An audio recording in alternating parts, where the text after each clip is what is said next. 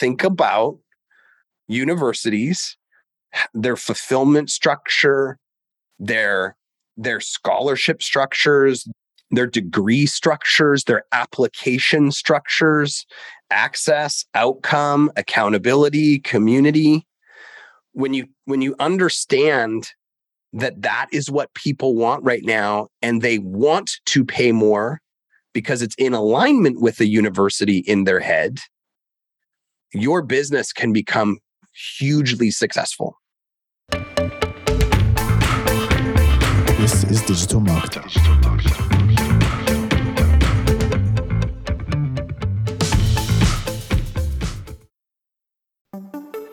Hey, it's Mark DeGrasse here, and I've got a question for you. What if you could legally get the emails of almost every person who visits your site? Seriously, what if you could safely and respectfully retarget your website visitors via email just by dropping a pixel onto your site?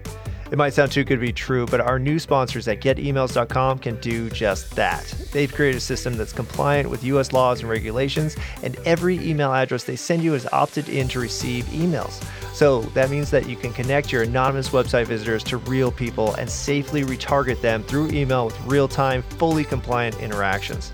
It might sound too good to be true, but trust me, it works. The CEO, Adam Robinson, is brilliant, and he believes in his product so much that he's willing to do something a little crazy for digital marketer listeners. If you go through their easy 30-minute onboarding process and haven't 5x your investment within the first 6 months, they'll give you all of your money back. To take advantage of the offer, go to getemails.com/digitalmarketer. That's getemails.com/digitalmarketer.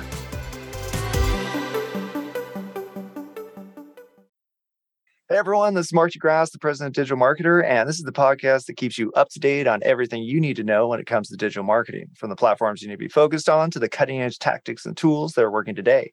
Today, I have our own Aaron Parkinson. He's one of our SMEs and the recent master of our paid media bootcamp, in addition to being the chief executive officer of 7 Mile Media, which is actually a firm that he owns that does 10 million plus a month in paid media and manages 50 of the world's largest authority brands. Today, we're talking about education marketing and whether it's dead or not. That's quite the lead in. I love it. It is. Welcome, Aaron. Well, thanks for having me on. Should we just start with, it's dead, everybody go home? Yep. Yeah. You don't have to do online education anymore. It's useless. That'd be funny. That'd be the world's shortest podcast and done. Just stop what you're doing. We shut down. Yeah. I get this question a lot right now because you and I have got to know each other pretty well over the last few months. And I've been in this space since 2004. So I really got to see specifically the education side and see the trends and watch it evolve and see what's working now. And, since 2004, we've done over $1 billion in sales for our own companies and our clients combined together. So we're always just looking at what the data is telling us, and I'm sure you remember back in the day, like what was the first education thing that you sold, that you saw selling online? Oh, easily PDFs, lead magnet type stuff. PDFs, lead magnets, right? So when everything kind of first launched and it was the Wild West, it was like, hey, I can sell this ebook for $50 and you could pretty much launch anything in an ebook and sell it. And the cost per acquisition was nothing. And then what ended up happening is that the market became a little bit more sophisticated, which means you got to educate them a little bit more. And then where did we go next? Video. Yeah. So I would say pretty much went webinar. sales letter, then VSL after that. So the sales letter kind of burnt out. And then we went into VSL. And then we went into webinar. And then we actually went back to VSL. because people stopped showing up to webinars, right? Like the show rates just got worse and worse and worse. And so your profit, you're like, okay, we can't have 60% of people no showing something. So there's okay, let's go back to VSLs, right? And now what I really think has happened, the big pivot in education marketing is something that I'm constantly reiterating with my clients right now, is that if you're in the education marketing space, you are competing against universities. And their heads always go, no, I'm not. And I say, you are, if you want to play the game at the highest level. Now, what do I mean by that? The trend that I've seen happen over the last probably 4 years has been that information is now so commoditized between YouTube and search engines and emails and newsletters that we were in this on this hunt for information. We were in this search for information when all of a sudden the internet came about, and it was this revelation. And now we have too much information. I don't know about you. How many notification outlets do you have in a day?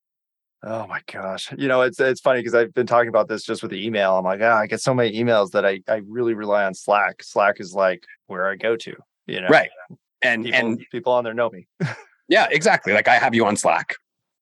And the average person now has email notifications, social notifications, Slack notifications, Skype notifications, texting, and it's just this constant onslaught of information. So then when we go into the marketplace and we say, hello, Mr. Buyer, I have some more information for you, even if it's the information they want, subconsciously, they're saying, I don't want more information, and I'll probably not consume it.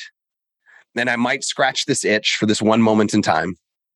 And then I'm going to move on to the next thing that I'm distracted by. And so what I've seen over the last 4 years is the market demanding something different. And what the market I see demanding now is, yes, they still want the information, but they know that they have to be held accountable to consume it. And so what they're actually looking for is someone to say, not only am I going to give this to you, I'm going to hold you accountable to getting to the end of it and getting through it to get the next thing they're looking for, which is a very clearly defined outcome in a timeline. So I just hosted the 8-week media buying bootcamp with Digital Marketer, right? It gave the elements that I'm talking about right now to people, which is probably why we sold out in a week, right? Because what do they want? They want accountability. They want an outcome. They want a timeline, and they want access. They want access directly to the creator somehow, some way. Now, maybe that could be in a group format. Maybe, for us, we did live trainings every week in a group format with a Slack channel. So they had access. The expert was not behind some Chinese wall, right?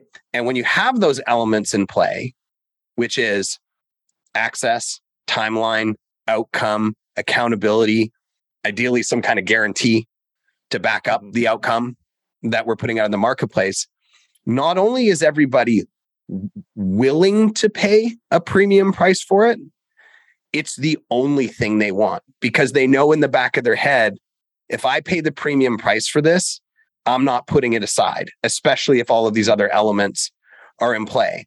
So the people in the education space that are trying to win the game with free information, low price courses, the things that used to work in the past are getting chewed up and spit out right now. No, that was so much information that you just said. One, the first point was, as a course creator, you are competing with the universities. And I think 100%. It's been around forever. I remember back, in the day, you had University of Phoenix. Remember when University of Phoenix came out? Absolutely. I was like, oh my God, I could do classes online. And then you had all the other universities start catching up with it. And then now you could access Harvard classes for free, Absolutely. And the second part of the university piece, and I had a long conversation with a client about it yesterday, is that, again, in the education space, a lot of people go down the wrong path. The path they go down is more is better. So you see a lot of education marketers putting 78 videos in a course. Like, just the idea of even looking at 78 videos makes me sweat right now, because there's no chance I'm going to find time to go all those things. You don't walk into a university and pay your tuition, and then they go, here's your 78 textbooks and all 7 of your tests, and have a good time and do it whenever you want and do the test whenever you want, and it's pass or fail, right? They don't do that, right? They say, we're going to give you bite-sized pieces of information that you can consume over time through weekly classes, through semesters, through years. And then they take it the extra step and they say, okay, they're not dumb. And this is the thing that I've been relaying into our clients is they have a bachelor's degree, they have a master's degree, and they have a PhD. So they're in their business model, and don't be confused, it is a business. They know that it's going to be an average of $5,000 cost per acquisition for them. And I know because I do university marketing, it's going to be, I do it much better and much cheaper. That's just, that's a selfless plug. But the average, right. yeah, I do it right. They do it the old traditional way and it's not very good. And they pay about $5,000 cost per acquisition for a new student. So do they just give them the bachelor's degree and say, we're done here in their business model? No, because they know that there's always a percentage of people that want more and they want to serve them where they're at. So they can't just serve them more of what's in the bachelor's degree. They then offer them the master's degree and they teach them a whole new curriculum and meet them where they're at this new level. And then when they're done that, they go, oh, well, would you like a PhD? Well, let me serve you a new curriculum at this level. And what does that do for their business model? Let's just say that the average bachelor's degree in the United States costs somebody $120,000, right? I mean, my daughter's going to ASU here in a couple of months, and I'm already doing the math in my head. So they're going to get $120,000. Maybe 10% of those people, maybe 20%, I don't know, will go on to a master's degree. Well, there's another 120,000. And 10% or 20% of those people will go on to a PhD. Well, there's another 120,000.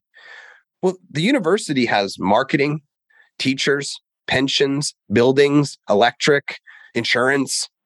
They have to have a deep enough product line to sustain those expenses and their rising cost of acquisition. So if we look at what does a university offer? Well, they offer education. They offer an outcome. Now, that outcome is a little dicey on the bachelor's degree. They've been promising you'll make more money if you have a bachelor's degree. I don't know if I really buy into the outcome that they're selling right now, but they offer access to the professors, a timeline, an outcome. They offer it all in a way that's spaced out in a way that you consume. There's a reason why they do that, because they know that that's going to give the student the best chance to succeed, and hopefully they'll go on to the next level of the curriculum. Mm-hmm. So when I'm telling people in the education space right now, there's a shift. The shift is the internet was a novelty when I got started in 2004, and every moron with an ebook could sell it, no matter what was in it.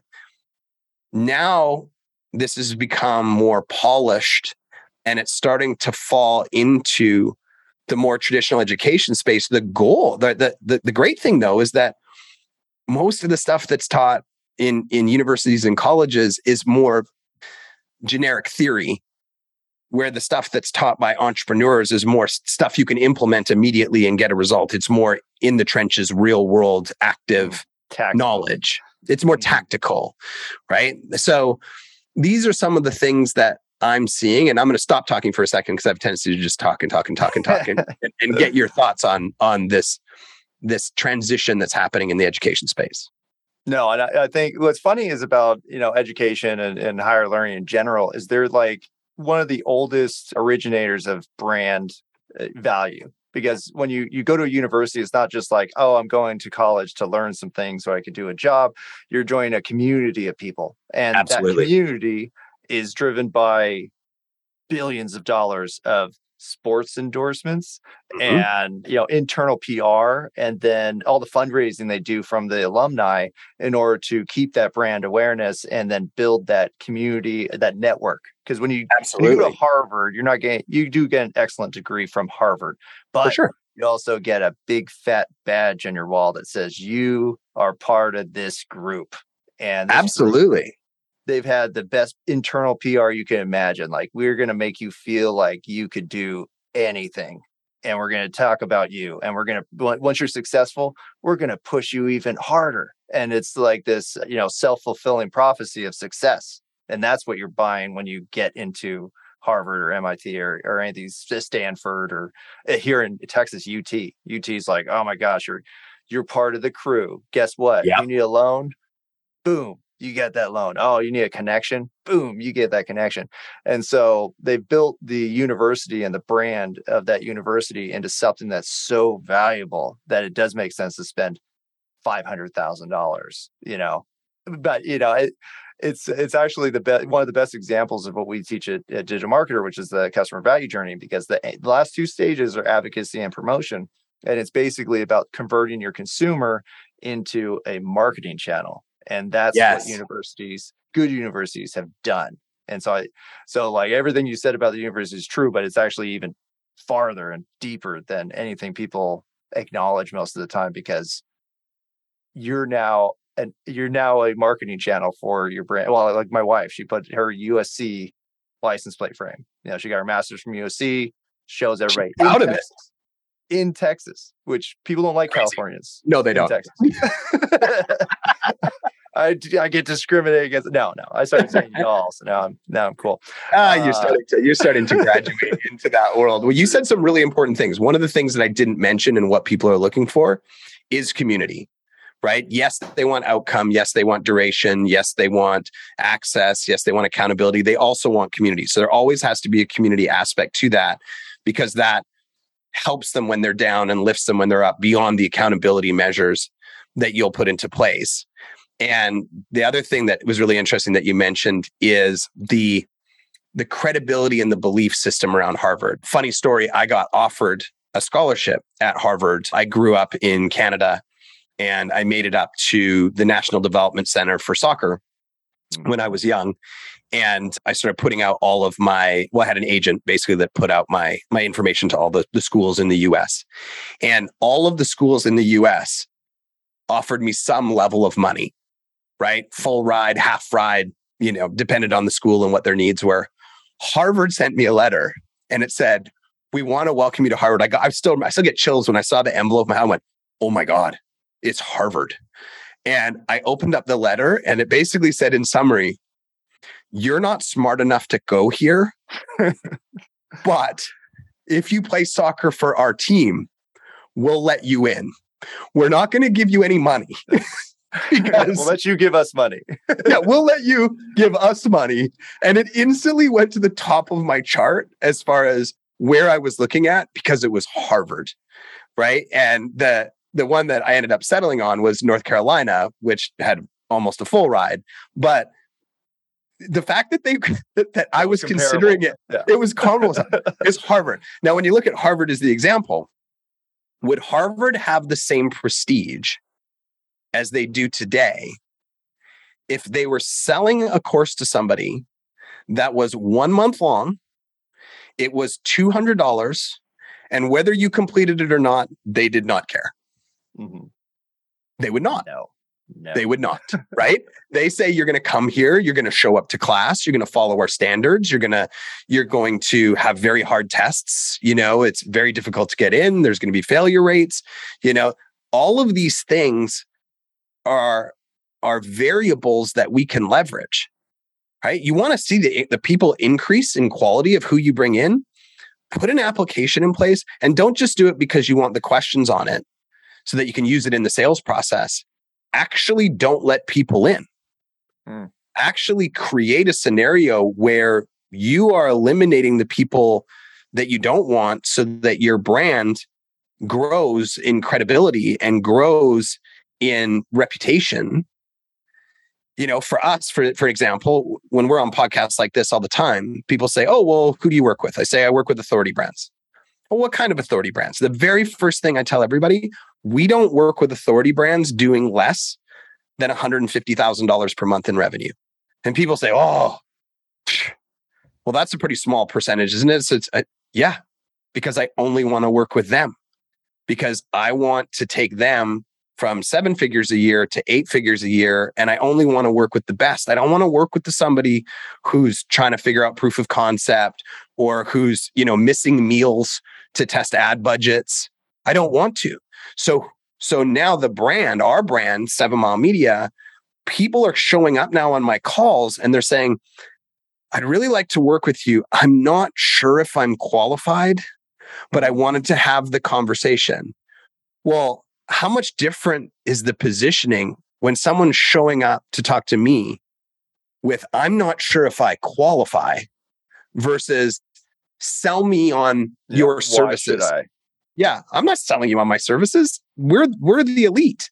You come here when you qualify to get here, and then we take you from here to here, right? If I was taking anybody doing website design projects or writing an email series or what, the brand would be completely different. It goes back to the education space, right? Think about universities, their fulfillment structure, their scholarship structures, their degree structures, their application structures, access, outcome, accountability, community. When you understand that is what people want right now, and they want to pay more because it's in alignment with the university in their head, your business can become hugely successful. Yeah.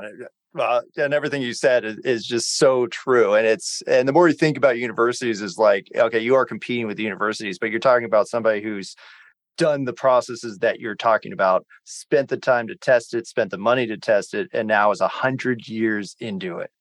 That's who you're competing against. Well, and because success leaves clues, right?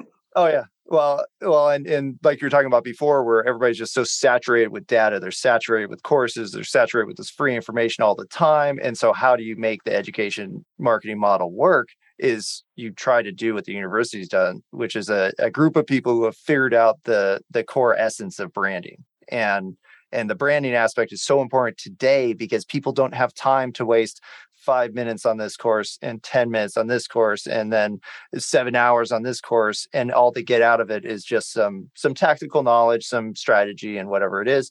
They want to commit to a brand. They want to say, I got all of my education here and I know this system because all the concepts that are taught within the system are connected. And, absolutely. Just personally, my son Declan goes to a school where they teach classical learning, where it's an integrated 12-year program.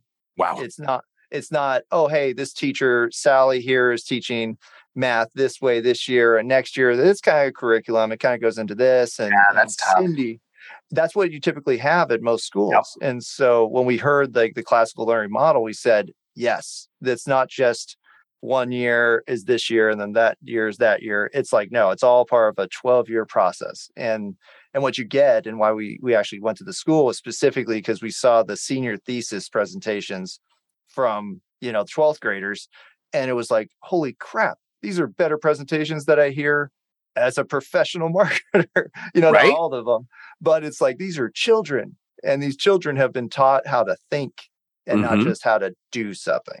And so I think it's just what you said. That's what universities have figured out, and that's what your brand has to figure out. And I take it a step further with a lot of clients. When they first come on with us, they've got proof of concept in what I'll call their bachelor's degree. And their bachelor's degree could be a 90-day program. It could be a 6-month program. It could be a year-long program. It depends on the expert and the industry. And as soon as I bring them in, I say, okay, what's next? And they go, grow, sell more? No, that's not my question. What's next in the journey for your student? Well, I don't know. So all of the people right now that are graduating from your 90-day, 6-month, 1-year curriculum. Hey, Ryan Dice here. It's been a while since I've run the day-to-day for Digital Marketer, the company that Roland and I are partners in. Fortunately, we have a great team and great partners who help us with all that nitty-gritty stuff now. But the one thing that we focused on while I was there, and the one thing the team still focuses on to this day, is optimizing everything. I'm talking testing everything from the sales copy to the color of the checkout button. Testing like this can have a huge impact on your bottom line, but the truth is, it takes a lot of time and a lot of resources. And half the time, we were just throwing stuff against the wall just to kind of see what stuck. But the good news is, you don't have to figure everything out on your own anymore. And that's because our friends at Conversion Fanatics have optimized hundreds of sites in all types of industries from small startups to Fortune 500s. And now they can handle all your testing and optimization for you too. So if you feel stuck when it comes to optimizing your website, go and visit conversionfanatics.com and they'll give you a list of custom suggestions to optimize your site 100% free. Once again, you can find them at conversionfanatics.com. They're no longer interested in what you taught. They feel like they've outgrown the community because they're all talking about things that are not on their level anymore. So guess what happens? What do you think happens, Mark? They stop or go away Yeah. And where do they go? to your competitor. Or 100%. They go back into the wild, what I like to call the shark-infested waters, and they go to look for that next expert that's going to teach them what they need to learn now at this new level. And the problem with that is there's a lot of sharks out in that water. And when they get burned, it's your fault. I tell them it's your responsibility to steward your student from where they're at today to where they want to go. So you have to wrap your head around where are they at now at this level? What's my new curriculum? Because it's not ever the same at the second level or the third level because it's a different world. And you have to survey your people, ask them where they're at, ask them what their pain points are now, ask them where they want to go, ask them what their challenges are that they're facing, and then develop that next level of curriculum to serve them where they're at now. And it never stops. You look at Tony Robbins, obviously a great educator. I don't know if you're a fan of Tony Robbins or not. I am. Oh, yeah. And his first seminar that he did was $500 in Vancouver, in Canada. Illegally, I might add, because he wasn't a Canadian, which he'll tell you the story if you've ever been to any of his events. First event, $500. Now, if you want to go through the full Tony Robbins curriculum, I think it's 100,000 between all the events. And the last level of the curriculum is if you want to partner with me and work together, it's $1 million and 25% equity in your company. So you will pay me to give me equity so that we can partner on your company. So along the way, he realized there's always a what's next. And as his brand grew, and this is an important piece that we haven't really talked about, he could raise the pricing at each level. It's not the same price to go to the University of Phoenix as it is to go to Harvard. No offense to the University of Phoenix, but they have a different model. They have a different, well, they just have a different credibility level in the minds of, the general public. So you may start at this level. In our agency, I started as a one-man show and it was $2,000 a month. And I thought that was great when I started. But then I started to build out infrastructure, team, services, support, accountability, project management, all this stuff. It's nowhere near $2,000 a month to work with me now. But I'm also working with a different type of client now because I've been in the game long enough and I can justify that pricing to the service that I'm offering to those clients. Mm-hmm. So there's the more value you put in and the longer you've been around, you're not stuck at the same price point you were charging in the beginning. You raise it with your credibility and you raise it with the value that you're bringing to the table. And eventually, a lot of these authority brands that we work with, the lead educator, the guru, the whatever, you can't get to them directly anymore one-on-one for probably less than $25,000 to $100,000 a year. Yep. I mean, that's ultimately where you want to get to.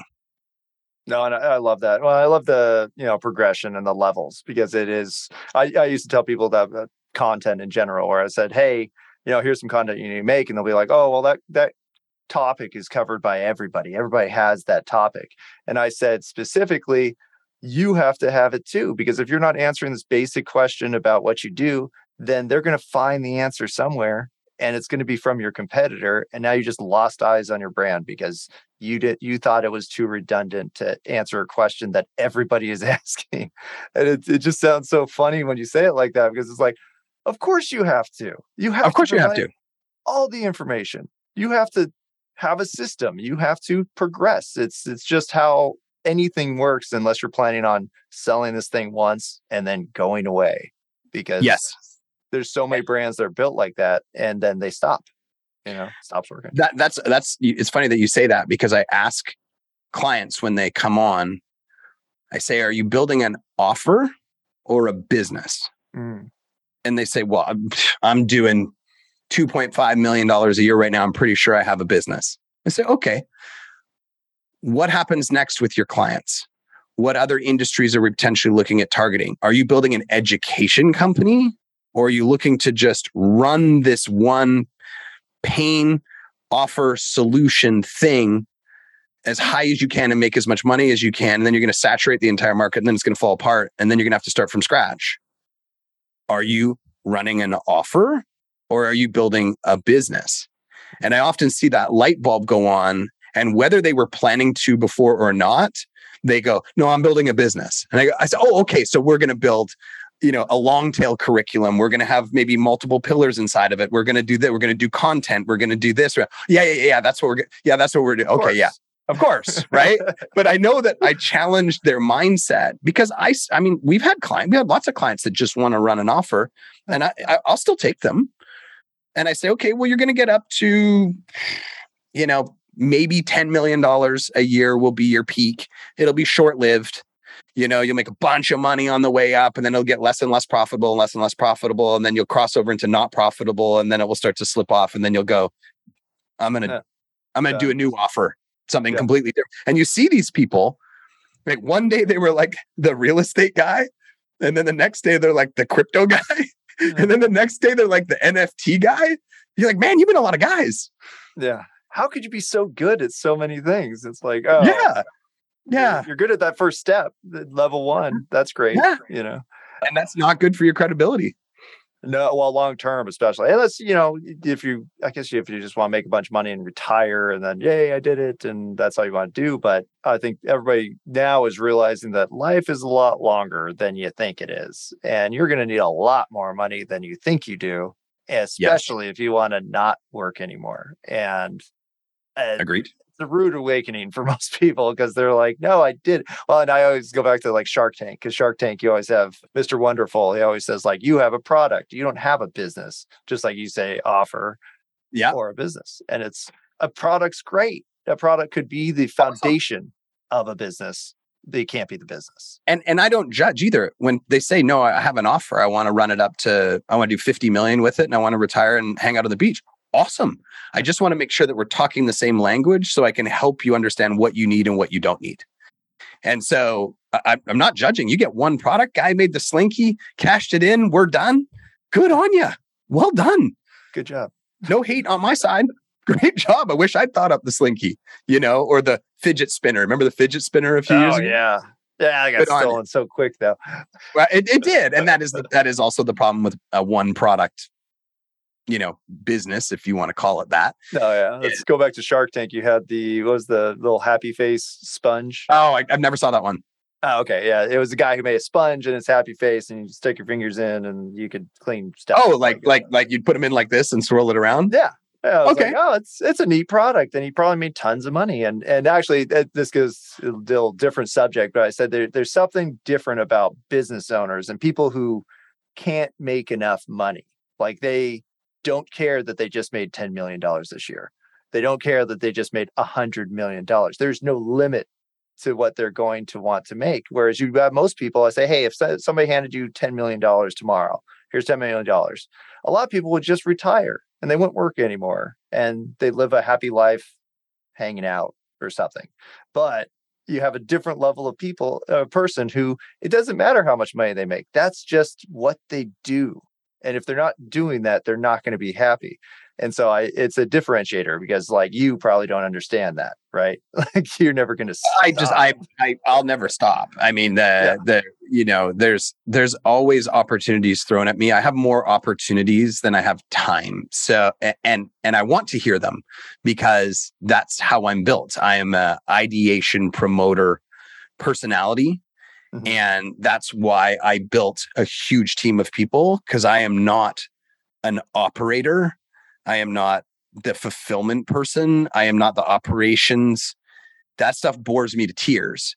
So I had to build that infrastructure to allow me to just sit in my zone of genius, which is ideating and promoting. That's me. You come to me and you say, I have this business. How do we sell it at scale? I'm going to put together the whole map of the plan, and we're all going to agree on it. And I'm going to say amazing. And then I'm going to hand it to somebody else, because the actual fulfillment of it is, I get bored. Yeah. I want to be talking to you. I want to be talking to other people. I have high energy. And that's, I think, a lesson for a lot of people too, is I see it a lot in the digital marketing world, is they don't understand that they are not the right personality type for the roles that they're playing in their business. And I understand that in the beginning, when you have no money, you get to wear all the hats. You don't have a choice. You wear all the hats. But there's one of the hats that you wear really, really well. And your goal should be to get to just that hat as quickly as possible, because you're probably the roadblock that's causing you from not being successful, because you're missing follow-ups and invoicing, and your fulfillment is trash, and nobody's watching progression through it, and there's no product development happening. And that's actually where most of our clients come from, is at about $1.5 million a year. It's kind of them plus 2 or 3 people. And they show up and go, I know I'm supposed to be doing all of these things. I just don't have the time. Can you take these off my plate so that I can go do all of those things? Because I know I should be doing them. And we say, yeah, of course you can.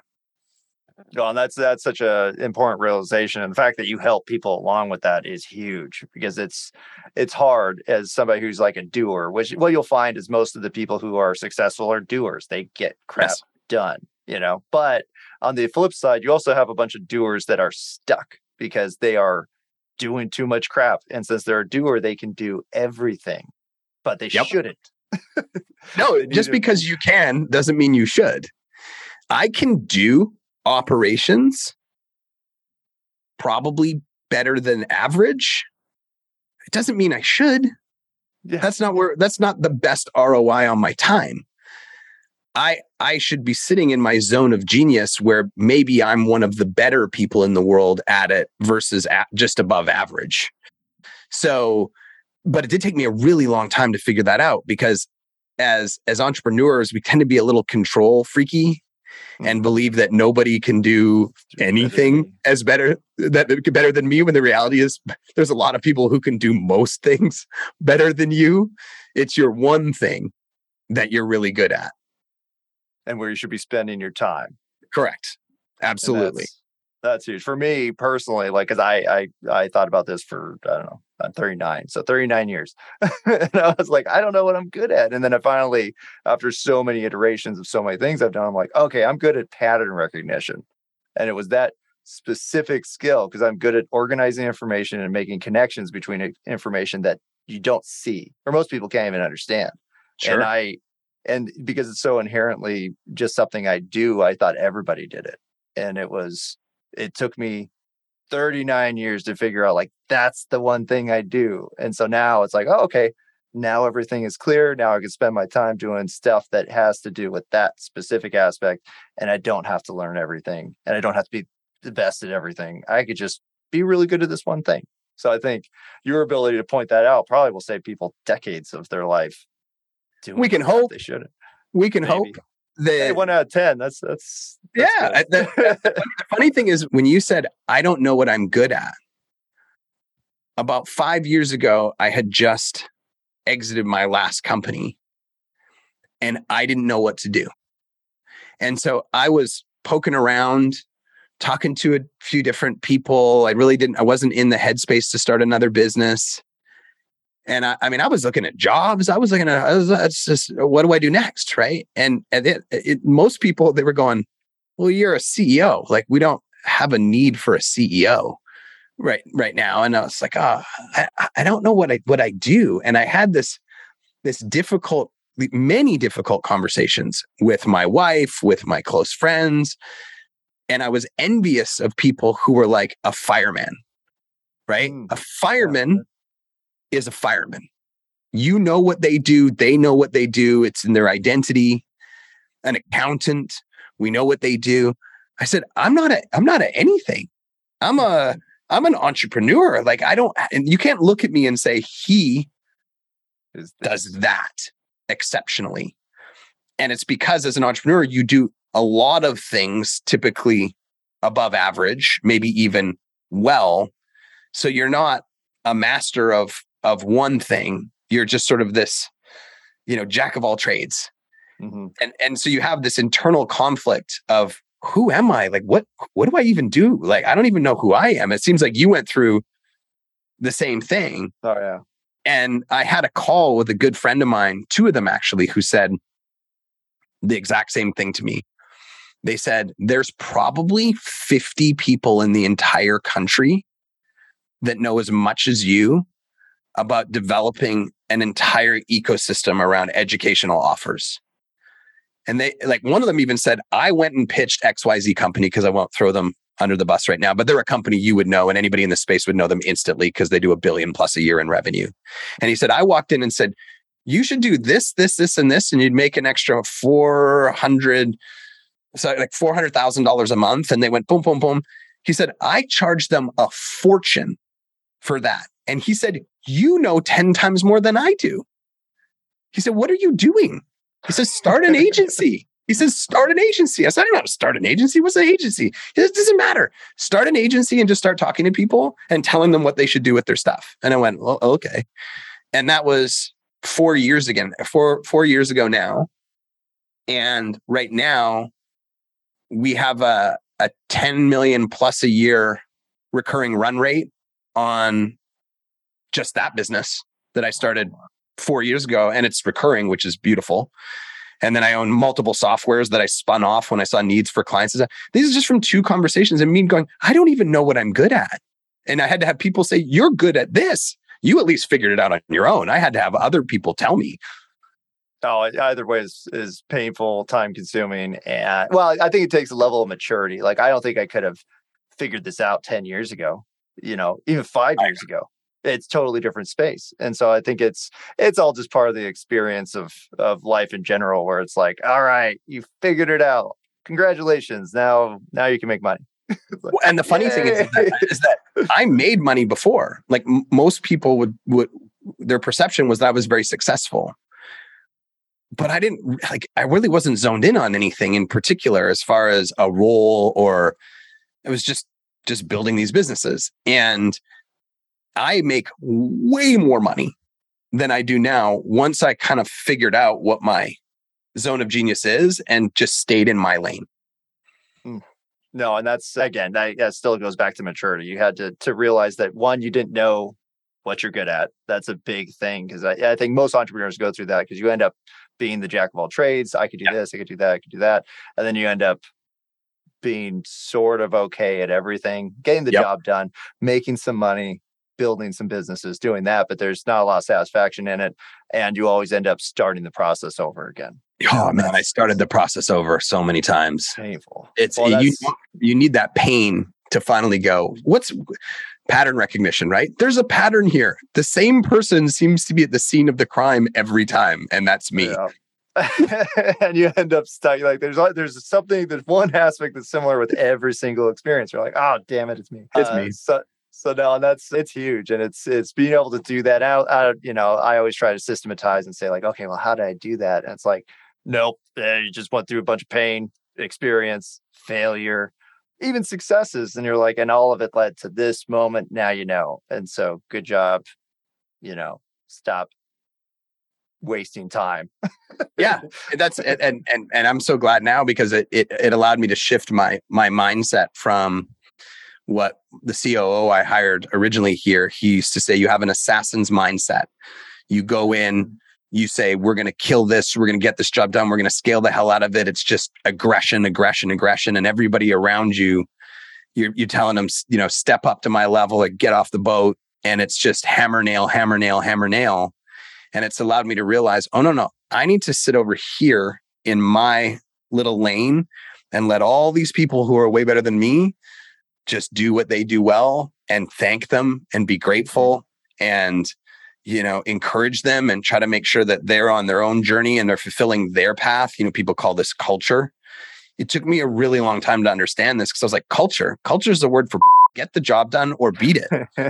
Like that was my mentality. And then I realized, wow, that made me go like this, whoop, bang, whoop, bang, whoop, bang. It wasn't fun. It wasn't a fun ride. No. Well, and you weren't bringing people up with you. You weren't doing all the development stuff that you get the opportunity to do once you give up. Like, I'm not doing that. I'm not good at that. And once you do that, then you're like, man, I just provided an opportunity for not only somebody who is good at that, but somebody who actually likes it. Like, imagine that. Imagine people liking to do things like, creating SOPs and admin stuff. Like, it makes my face go like this. HR. And imagine that. HR, right? There's the people who do that in my team. They love that. They went to school for things like project management and they geek out on like creating these whole web of systems and stuff. They love it. I'm like, man, who knew? Oh, yeah. And now they get the opportunity to do it. They get paid well for it. They do all these things. And I think, and I just as a manager, I'm sure you've had issues with some of the current crop of workers that you have working for you. I've dealt with it. And I'm like, you get jobs because you necessarily like the job. You get jobs to build the experience to get to the point where you've gone, where you realize what you're good at. And now you can do the things that you like to do. And a lot of people think they could skip that step and decide what they're good at and then go from there. And it doesn't work like that. It doesn't.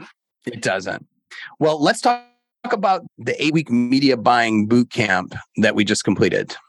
Yes. I think that segue is nice. So just so everybody knows, I know we went off on a tangent for quite a bit, but education marketing is not dead. It's actually more necessary and important than ever for your brand, for your long-term business growth, for your personal development. And so you have to do it. And so I think the boot camp, that you were actually the first of our outsourced boot camp subject matter experts. Prior to this, we had the head of marketing boot camp, which was run by Matt Swan, Richard Lindner, and Ryan Dice. And then we brought you in. Luckily, it was like a miracle because you're like, I'll do it. I was like, oh, thank goodness. And you came in and then not only did it, but killed it. Like, people are raving about it. And that's awesome. They're like, when's the next one? I'm like, I don't know. We're going to tell you soon. But let's talk about that. What did you do with the media buyer bootcamp? Well, the reality is I'm running, I got 1 minute left. I got a hard stop at the top of the hour. And, in those 8 weeks, we taught everything from creative to copy to avatar analysis to business models to profitability matrices to manufacturing fame through social media. And we did it all over 8 weeks and it was intense. And it was a one-time only thing. But now I hear that you're putting it evergreen. So maybe people should be watching it for it in the future. Oh, yeah. Well, and they'll definitely be up. We have lots of big things coming up. And I think your success with the program is part of digital marketers development because it's been a very interesting couple of years, but I think we're coming out with a product offering that everybody's going to love. And you are a big contributor to that. So we're very thankful for it. I was thankful to have the opportunity. Well, where can people learn more about you, what you do? The great thing about me is that I've been around since 2004. So anything that has the word Aaron Parkinson in it in Google, I own it, which is fantastic. And beyond that, you could find us at workwith7mile.com. Pretty easy to find all the information about my agency there. And then obviously you can find me inside your media buying bootcamp. Perfect. Well, thank you so much for coming on, Aaron. We definitely appreciate it. And we're looking forward to everything you're going to do coming up here. Awesome. Thanks for having me on the show today, Mark. All right. Thanks so much for listening. Be sure to hit that follow button so you get notified when all of our new episodes release. Please share this with that friend who is clueless about digital marketing. And don't forget to visit digitalmarketer.com where you can get access to all of our courses, certifications, and training programs. Thanks again, everyone, and we'll see you next time. This is Digital Marketer.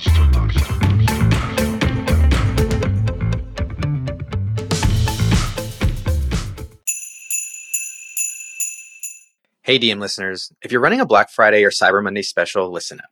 Because Digital Marketer just released our Canva Holiday Promo Pack. It includes almost 200 templates that you can use to make the graphics for all your upcoming holiday specials and 3 unique design themes for each holiday. The promo pack is usually $27, but you can get it today for free. Check the show notes for the link to download, or you can go directly to digitalmarketer.com/LP/holiday templates. That's digitalmarketer.com/LP/holiday templates.